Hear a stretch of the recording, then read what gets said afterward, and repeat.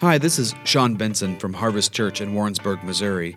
I want to thank you for joining us for this week's podcast. For more resources, log on to harvestwarrensburg.com.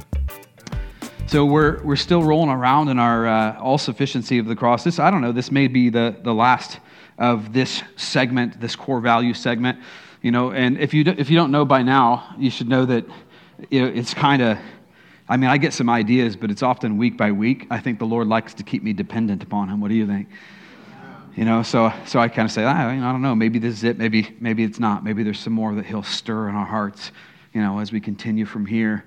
But today we definitely want to kind of hit that again. And it's a little bit of a different topic, and largely the reason for the topic this morning is, one, because it's included in the cross and the benefits package, but two, I'm addressing this topic this morning because it's a real hot button in our culture.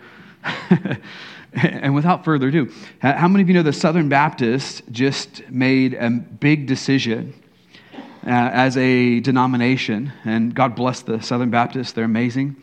They made a huge decision to exclude women from all facets of ministry within the churches that claim that denomination. Anybody hear that news? Well, gosh, you guys. Well, it's a hot spot. It's kind of a big deal right now. So now you know. It's such a big deal, that they have, in effect, they said, if I understand it correctly, you need to fire those women or leave the denomination. So it's pretty serious deal. And as a result of that, they lost actually two of their largest churches. Two of the mega churches in the United States were Southern Baptist churches, to include Rick Warren's church.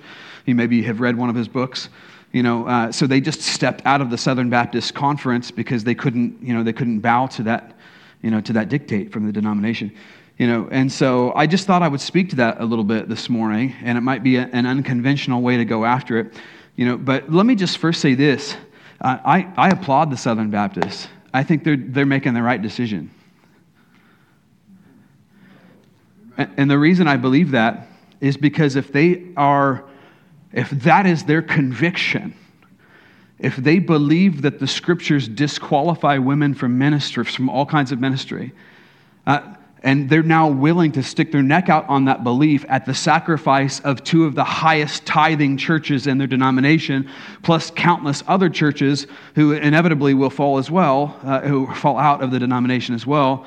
I applaud them, because it would seem to me, from a very remote perspective on the outside looking in, that they're standing on what they believe the Scripture says at their own expense, right? And in the Bible, here's the thing about the Bible, it's interesting, because it seems to allow for a divergence of opinion.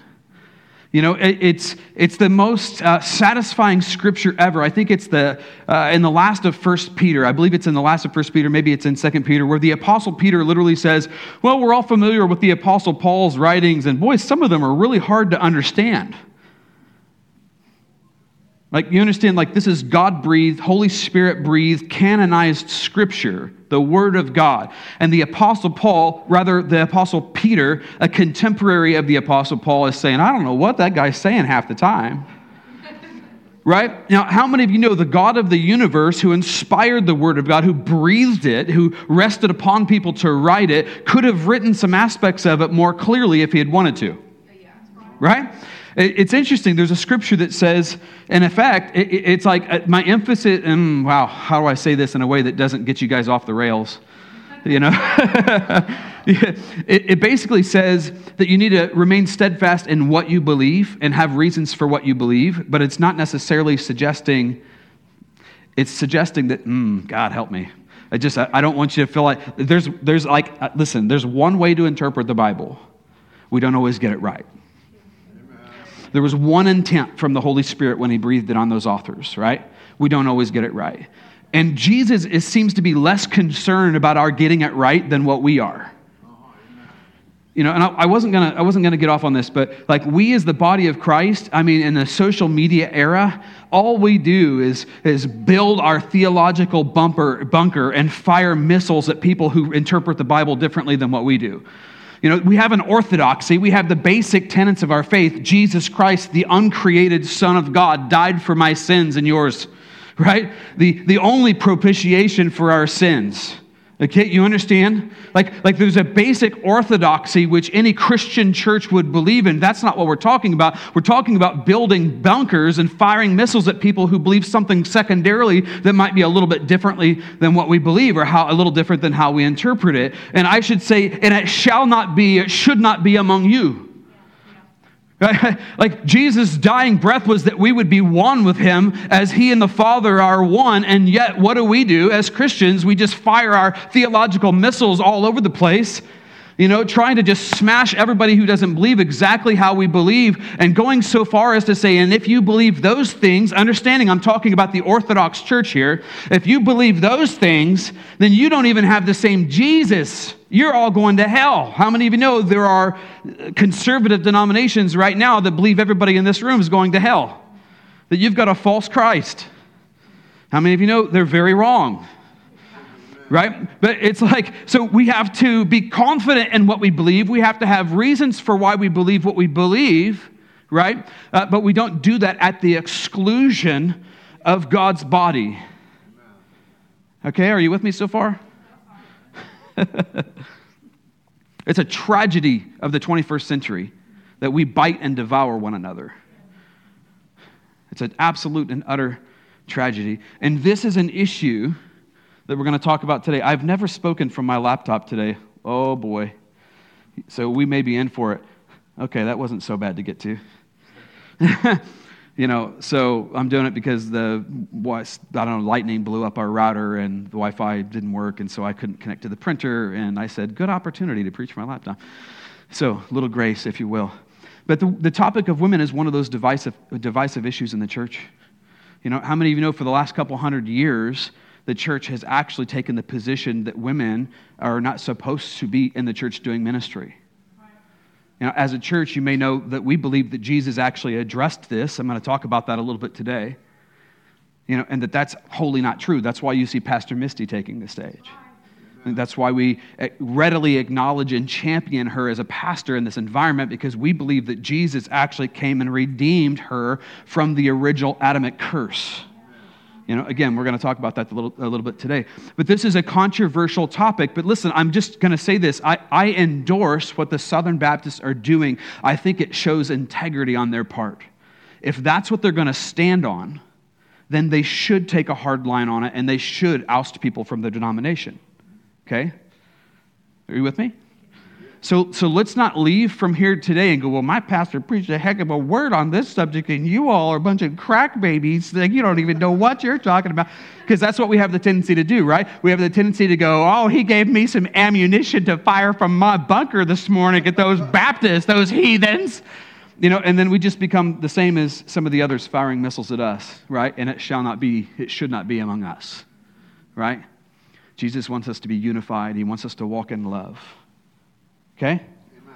All right, so there's your preface. If I can keep this thing working, we will be doing in good shape. We're talking about the all-sufficiency of the cross, and the basic premise behind this core value is the question, is there anything that Jesus didn't cover? Is there anything that Jesus missed, or anything that he left out when he died, was buried, and raised again on the third day? And obviously, and I've already said it, and I'll say it again, we are a church who is of the opinion that no, there's nothing that Jesus left out. He covered absolutely everything. The first Adam came in and screwed everything up. The second Adam came in and redeemed it all. He restored everything that the first Adam touched with his fall and with his sin. Everything. Now, here's the problem. The original fall, it actually had an impact on women. It had an impact on women and their role in society, how men would relate to women, and ultimately, by extension, how we would relate to them in the ministry or leadership context. Okay, the fall of man had an impact on women, and I think much of what you see rolling out over the last couple hundred years in the church, and I would wager in the world, is the result literally of the curse of the fall. How many of you know women didn't even have the right to vote until just like literally a handful of years ago? I mean, we should have kept it that way, but that's just to make sure you're awake. Oh gosh, here she comes. All All right, I'll mind my P's and Q's a little better now that it's just you see how immediately I said one thing and she's up here. That's right. Like, Jiminy Christmas. Now you know it's like control in my house. You know, Jiminy Christmas. Yeah, we believe Jesus did something about this. Jesus had a solution to this issue. Are the Southern Baptists right? No, I don't believe they are. And while I'm not going to be able to completely unearth all of the things the New Testament says in regard to women, particularly women in leadership or women in the church, you know, I do want to go all the way back to the beginning because I believe this is really settled in Genesis, and I believe that our understanding of what happened in Genesis, i.e., with the fall and the redemption of man, you know, I believe our understanding, our interpretation of that massively impacts our interpretation of what the Apostle Paul said all those years later as written in the New Testament. So we have to start all the way back. So if you'll join with me, I want to look back at Genesis at the very beginning of creation, verse 26. You can see it there on the board. Then God said, let us make human, and I've added anything with a bracket is me adding to it, just so that you have more understanding of what the real words are in the Hebrew, Bruce, in the Hebrew. Apparently, I say in the Hebrew, I get it crossed with the Greek all the time, so don't mind me. It's just in there in another language other than English. Are we good? All right.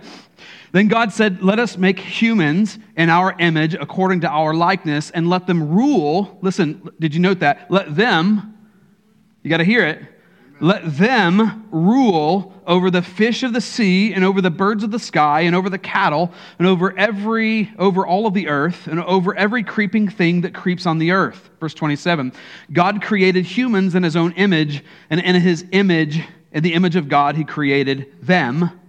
Male and female, he created them. Okay, because it's also a hot button in our culture, and as a pastor, I feel compelled to speak to these issues. Listen, I want to start out by saying this, a bit of a rabbit trail. Again, just simply because it's a hot spot, I feel like I want to address it. How many of you know God in the beginning created two genders? Right? Male and female, he created them. Right? Humanity is broken up into two genders, the male and the female. How many of you know they are actually distinct from one another? How many of you know it's not a fluid concept? How many of you know that it's not a construct of man as the world would try to lead you to believe, but rather it's an invention of God? Did you read it in the scriptures? In the beginning, God did what? He created them male and female. So God is actually the author of gender distinction. It's important for us to continue to speak the truth because the world is trying to speak something that diverges from the plumb line of God. It is not a fluid concept. Male and female are unique and identifiable. But because both the male and the female represent individually a different facet of the nature and the character of God, the design of God, like who God is on the inside. Because the male represented the image of God, the female represented the image of God. What I want you to see is that from the very beginning, God actually made them equal. If the woman represented a part and the man represented a part, how many of you, both of them have a part to play? And there's no distinction here in terms of a hierarchy of authority or rule or the way that they would operate in their authority. He's commissioning them in the very beginning to be co-equals to rule and reign with God in the earth. And in the next verse, verse 28, it continues to really push this home. Look here. It says, God blessed them. Go ahead and say that with me, just because I want to make sure you're not asleep. So God blessed them, and God said to them, be fruitful and multiply and fill the earth and subdue it and rule. Rule over the fish of the sea and over the birds of the sky and over every living thing that moves on the earth. That God has designed us to actually co-lead, to co-rule, to co-reign, not only with each other, but with Him. The original design was that we would come together as husband and wife, that we would replicate ourselves across the planet, and that we would rule and subdue the earth. Well, what does that mean? Well, if you remember the Genesis account, in the very beginning, God actually created a garden And how many of you know that like that thing was absolutely stunning?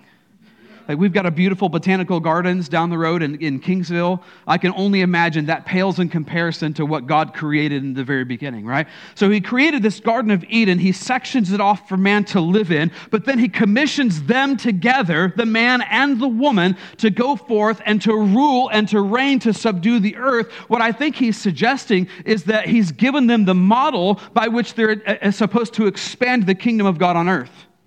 He's saying, I've modeled what it looks like to bring order and beauty to planet Earth, i.e. the Garden of Eden. And I'm now commissioning you, both husband and wife, to come together, not only to multiply, but also to expand across the face of the earth and to bring the earth into submission. Now think about this. Since that time, we have divided the earth up by boundaries, states, nations, territories, right? All across the whole world. I don't know of any territory that isn't already designated, roped off, and on a map someplace. Is that right? And almost all of that, despite, with the exception of, forest lands and things like that, which thank God we keep some of those things, we have actually designed it. We have brought order to it. We've brought beauty to it. We have created parks and roadways. And I happen to be one of those people that says, I'm pretty good with a road running through the mountains. Like, oh, you're desecrating God's earth. No, I'm subduing it. No, I get an opportunity to actually worship God in the midst of his beauty that I would have never been able to see had man not partnered in the place to bring a road to there. You understand? I believe that what we actually see, what has happened across the face of the planet with the building up of cities and nations is actually the original commission of God all the way back in the Garden of Eden, that man would multiply across the face of the earth, ultimately ruling and then subduing it. What does it mean again to subdue it? To beautify it, to bring heaven to earth. To expand the model that God gave us in the Garden of Eden. But what we need to understand is that when we look at this and we look at God's original intent, when we rewind, to the beginning before sin came in and screwed it all up, we see the man and the woman actually designed by God and commissioned by him with equal authority to step into planet Earth and to rule and reign.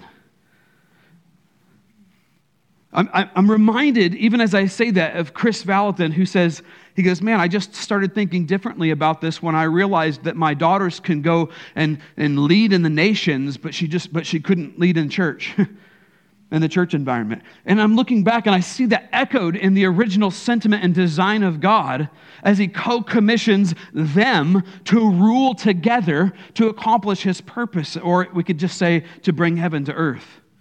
How many of you know that original commission has been reinstated? I mean, Jesus commanded us, pray like this: your will be done on earth as it is in heaven. How many of you know that's part of the original commission given to man? And it wasn't just given to somebody with testosterone. It was given to male and female alike. Are you seeing this?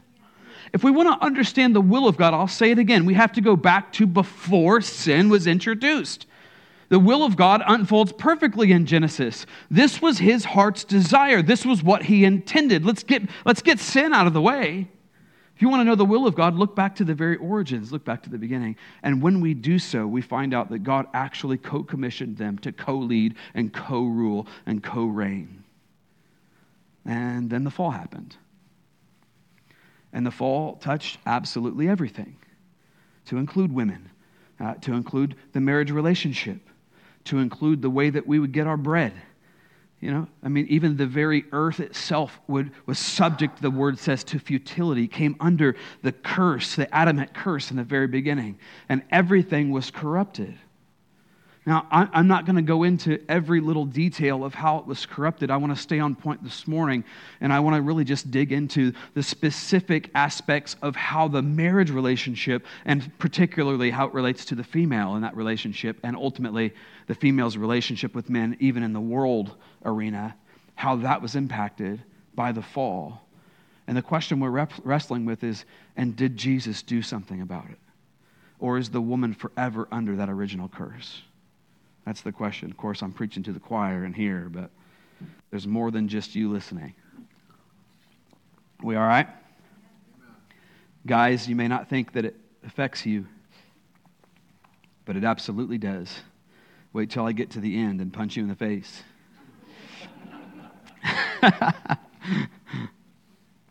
Thank you, Jesus. Genesis chapter 3, verse 16, part B. Before we get there, I want to say this. What happened as a result of the fall? The first thing was this. It was declared by God himself that there would now forever be enmity, or what would be translated as hatred, between the devil and the woman. I find that fascinating. It doesn't say that it's between the devil and the man. Why in the world does he target the woman? Can I just submit to you, ladies? The devil hates your guts. Yep. The devil whose assignment... The devil whose assignment is to steal, kill, and destroy from the very beginning of the fall of man actually was on assignment to steal, kill, and destroy you above all else. There would be enmity placed between you and the devil. Why is the woman then the most persecuted subgroup across the entire planet, regardless of religion, regardless of your geographical location? It's the woman. You know, think about Muslim lands. Is the woman empowered or is she persecuted? Does she get a voice? Does she get to lead within her gifts? You know, it's not unlike the fundamental Christian church, where they too believe the woman should be 10 steps behind. So the woman is the most targeted demographic on the planet. And it's sourced right here, all the way back in the very beginning in the fall. There'd be hatred between the woman and the enemy. Why would the enemy go after somebody who's the weaker vessel, as we've been taught? And I don't have time to get into it. I understand that's scripture. It doesn't really mean weak in the sense of like, yeah, I'm really strong and amazing and you're weak, so I have to domineer you, by the way, just so you know. Why would the devil go after somebody who is weaker?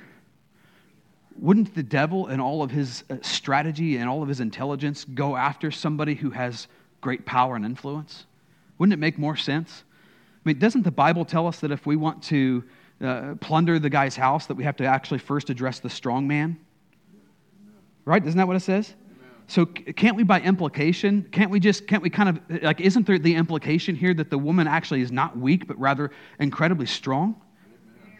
And of course, we know, historically speaking, that it was through the woman that we were saved, because she gave birth to the Savior, Jesus Christ, of which is prophesied here as well. I think the enemy absolutely knew that the woman was powerful. I mean, think about this. How long did it take Adam to cave once his wife came to him and said, hey, you know, about that apple? About 3 seconds in, he's like, yeah, I'm good. Let's do it. Like, bro, like what are you even doing right now? Right? I mean, she had this whole dialogue with the devil, like this had this whole charade with him. She walks up to her husband. I have great jokes that I'm refraining from telling you all. Let's just say that they were naked and unashamed. Okay, you people don't have a middle school mind like I do. All right, moving on. You know, and in thank you, Rosie. And in 3 seconds, she convinces her husband to literally crash the whole planet. You think the devil knows that woman is influential and powerful? Yeah, I think she does. Oh, we move on. 3:16. Your desire, it says of the woman, your desire will be for your husband, and he will rule over you. See, now there's a shift happening here. Remember, this is the curse. Okay? Your desire shall be for your husband, and he will rule over you. Here's what Matthew Henry is a historical commentator and scholar on the Bible. Here's what he has to say about this verse. It says, she is here put into a state of subjection. The whole sex, that being women, which by creation was equal with man, is for sin made inferior. The wife particularly is hereby put under the dominion of the husband. Think about that. So everything shifts in this moment. The husband and the wife who were meant to co-lead, to rule and reign, everything is shifted now in the way that they would relate to one another. There would be this domineering hierarchical setup now, where the woman would become and would take the subservient role to the man then would rule over her like she's just a piece of creation.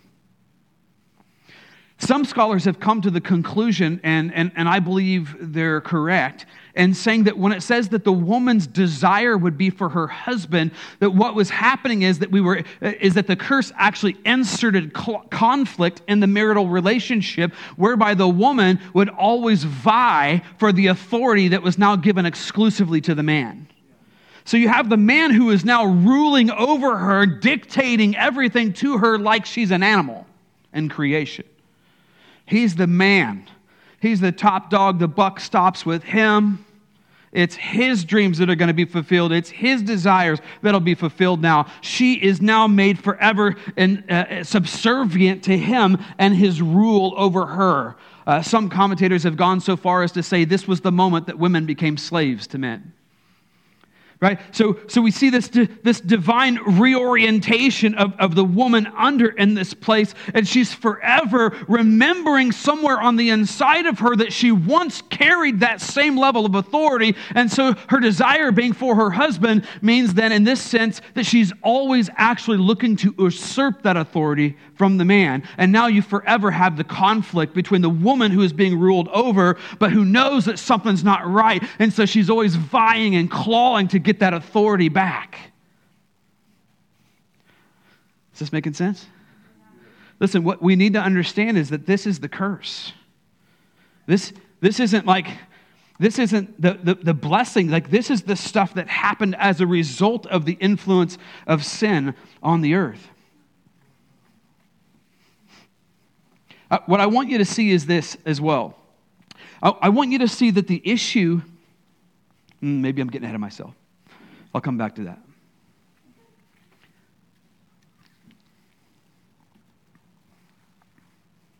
I want to plant a seed first before I move on. I want you to see that this now subservient slave role that the woman takes is because of her sin. Okay, I need you to see that, and I want you to keep that in mind. She is now being punished forever because of her sin. Keep that in mind. The question again is, did Jesus do anything about it? Has Jesus addressed this issue that women are now forever having to face? Romans chapter 5 and verse 16, it says this: the gift, and again, anything that you see in brackets is me adding stuff just for your own understanding. The gift, talking about the gift of redemption, this is what Jesus did on the cross for us. You know, the gift is not like that which came through the one who sinned. We're talking about Adam in the very beginning. For on the one hand, the judgment arose from Adam's transgression, resulting in condemnation. But on the other hand, the free gift arose from many transgressions, resulting in justification. Verse 18. So then, as through one transgression, that's Adam's sin, there resulted in condemnation to all. How many of you know when you were born a sinner? Right?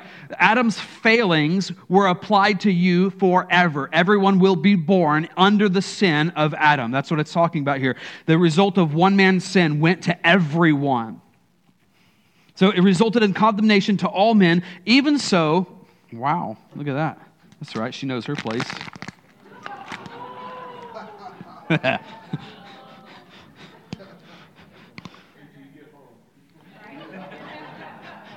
Yes, ma'am. Let's try again. Verse 18. So then, as through one transgression, that's Adam's sin, resulted in condemnation to all men, even so through one act of righteousness, that's the cross, that's the death, burial, and resurrection of Jesus Christ, there resulted in justification of life to all men. So what is this saying? Simplified, I said it in the very beginning. Adam wrecked everything. Adam was a huge fat loser who ruined our lives. I mean, it's kind of true. Can't retract it. But Jesus, on the other hand, absolutely redeemed everything that Adam destroyed and touched, including Adam.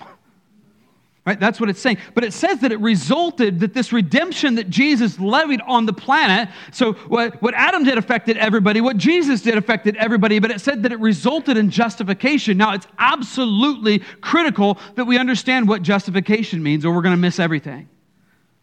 Right? Justification is actually a legal term. And it describes this scenario. Let me describe it to you. It describes a scenario by which someone comes before the judge. Anybody ever got a speeding ticket and had to go to court? Or some other things? Right? So one comes before the judge. You plead your case before the judge, right? He hears all of the evidence that's against you. He weighs it all, and he decides to acquit you. What does that mean? It means he says, nope, I've weighed the evidence. You're not guilty. That's what it means to be justified. Jesus Christ actually took your penalty upon himself, but he transformed you when he did it. He moved you from this place where you're like, oh, I'm just a sinner. I'm a filthy scab. And like, if it wasn't for Jesus, like and I'm still a filthy sinner. He moved us from that place to this place where we stood before the judge, and because of what Jesus did, he goes, it's just, now listen to this definition, just as if you had never sinned. That's what the word means. That's what we learned in seminary. That's how we learned to remember what the word justification meant. We stood before the judge. The judge bangs his gavel and he says, you didn't do it, and you don't have to pay the time. Now listen, that's unfathomable. Number one, let me submit to you, you got to get that through your head, because you're not the same person that you started out when you were first born. You're not the same person who was under sin. If you've accepted Jesus Christ as your Lord and Savior, you have been made just as if you have never sinned. Your identity is not steeped in sin and unrighteousness any longer. Rather, it's steeped in Him and His righteousness. That's actually who you are. And it's time this morning. I believe there's an invitation this morning for you to break out of the old patterns of behavior, the old you, to hear the truth of God over you, that that's not who you are anymore. That you've been born again, that you've been fully redeemed. You have been made by the blood of Christ, just as if you have never sinned before. Now, I don't know about you, but that is very, very good news. That is very good news. Now, let me ask you, does it make sense to punish someone for a crime that they didn't commit? No. If the judge pounds the gavel and he says, not guilty, but I'm still going to throw you in jail so that you can serve your sentence. Does that make sense? Is that fair? Can we comprehend that?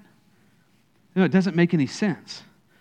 And to allow women to remain subservient under the domineering rule of the man, to keep her in a perpetual state of punishment, would be like that judge saying, not guilty, but you're still going to have to serve the time, ladies. Sorry about that. Better hope for heaven. It's going to be better there.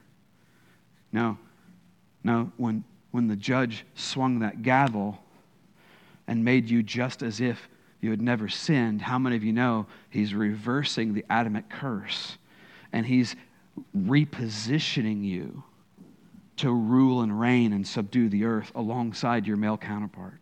Amen. You are no longer subservient to men. Now, when I say that, we're not questioning, and I may be early. I just really want to say this, I think.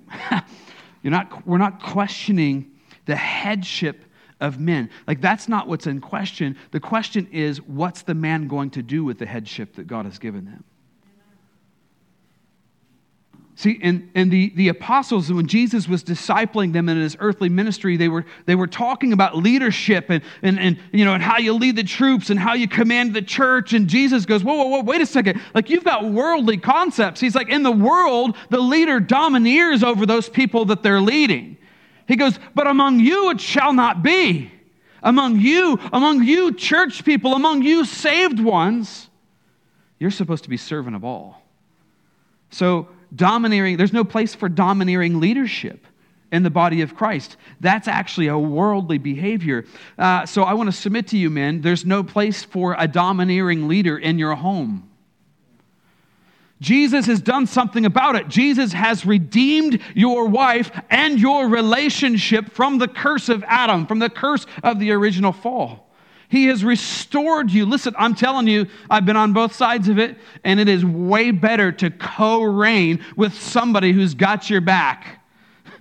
with somebody who can lead and partner, with somebody who gets empowered to come alongside of you and to complete all the areas where you lack. I can just assure you, even as a leader in the body of Christ, it's way better to have a team of people who rise up and I go, you're better at that than me, you're better at that than me, you're better at that than me, and together we're going to change the world.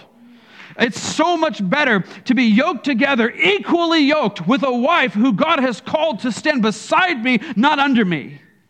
To stand beside me, to rule with me, to fill in the gaps that I have as a man, as a human being, as a father, as a pastor.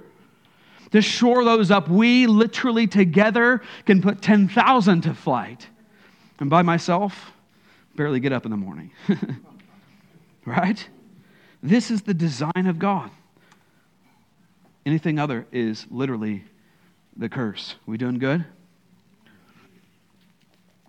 Now, in the New Testament, when you fast forward to the New Testament, we find like so many different radical contradictions for women. And all of them out of the Apostle Paul's mouth. If you didn't know better, you were like, so you're against marriage and you're against women, apparently. By the way, God created both. So if you're coming away reading the scripture feeling like the Apostle Paul is opposed to the thing that God created and blessed and called good, you're reading it wrong. Let me just throw that out there. But the Apostle Paul says some wacky stuff like women ought to remain silent in church. And while I think it's a great idea, you just got to make sure you're awake once in a while. Yeah, he says weird things like that, right? Like, women ought to remain silent. If you got a question, just ask your husbands in church. And then out of the other side of his mouth, he says stuff like, and I want to commend to you this sister who's ministering alongside me in the gospel, doing the exact same thing that I'm doing, and she's coming to you, and I want you to treat and extend to her the exact same honor that you extend to me. I'm like, wait a second, well, which is it? She's supposed to remain silent, or am I supposed to extend her honor? And it's curious that you, Apostle Paul, are working alongside women that you're now saying are doing the same ministry you're doing. So maybe there were women apostles? Like Junia, another time. So we're not gonna jump into this, but I do want to encourage you that if you're like, wow, because we are literally just scraping the surface right now. But I believe what we're touching on now creates the seedbed or the foundation for all of the erroneous views on women in the body of Christ today. I think it starts with Genesis. It starts with this reality that the enemy wants to convince men that women are still under the curse. Right? That's the foundation of it. And when we understand the Apostle Paul's writing through that lens, we will come to the wrong conclusions. I've got a great series on this entitled Women from 2018 out on our YouTube channel. If you're interested in more, then take a peek at that. There's a lot of great stuff. Listen to this, guys. And I'm going to close with this perspective. We have seen a big chunk of history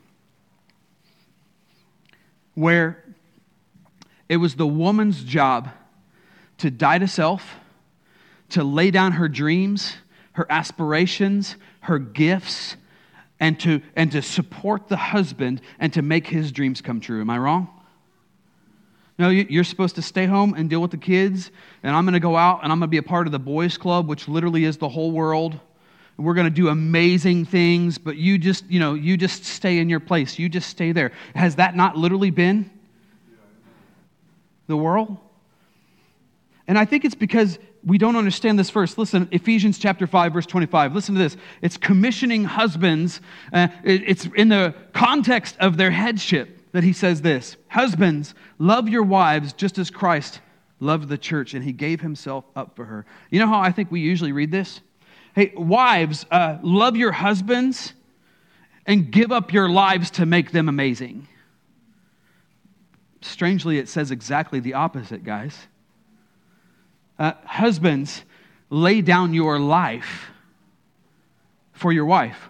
What does that mean? It means when you go home tonight, you get to domineer and rule over her like she's a piece of creation because she's subservient to you. It's really only your desires and your dreams that get to be fulfilled, and it's her job to fulfill them for you.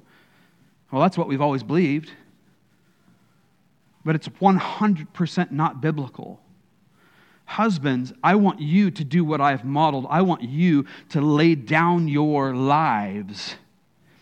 I had a friend recently who was out in Redding, California, a pastor out there. And they announced this on social media. And in fact, Misty and I called for a meeting with them because we were just kind of blown away by what had happened. And to make it long story short, he basically said this. One day I woke up and I asked my wife, what can I do to make your dreams come true? And she said she wanted to move to Destin, Florida, all the way from California, And if you're a part of the Bethel camp, like they're in Mecca, right? Like they're at the mothership. And she says, no, I want to go to Destin, Florida. I want to be on the beach and I want to serve this other ministry. And he was like, if that's what it is, then it's done. And within 30 days, they had picked up their entire life and they had moved to Destin, Florida, despite the fact that the husband wasn't really all that interested in the beach life. When I heard that, I just thought, man, that is this scripture right here. That's this scripture. That's Ephesians chapter 5. That's a husband who was willing to lay down his life. Man, isn't that the epitome of what it looks like to deny yourself and to make her great?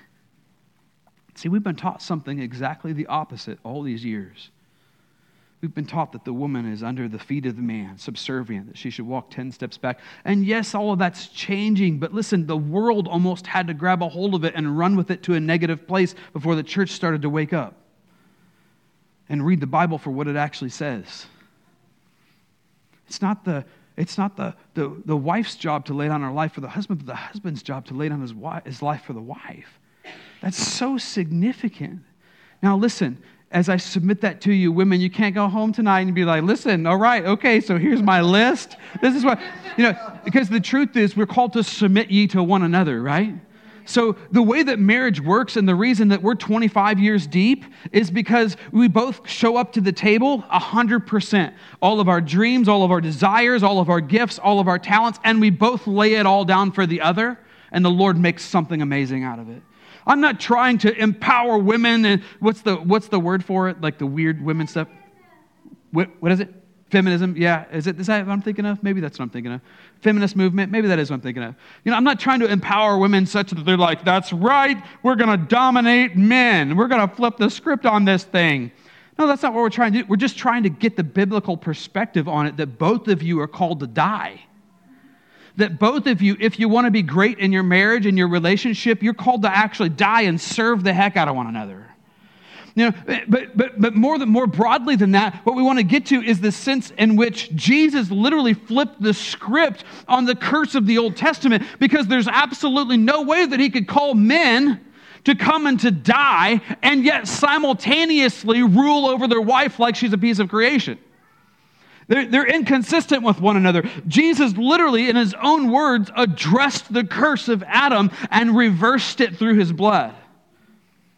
And in so doing, he empowered them. There's so much we could say about that, about the way that Jesus operated, about the way that he empowered them, even in his earthly ministry, the way he just changed literally everything. They actually started counting women and children after Jesus, but not before. That's because with Jesus, there was massive breakthrough released over this whole issue.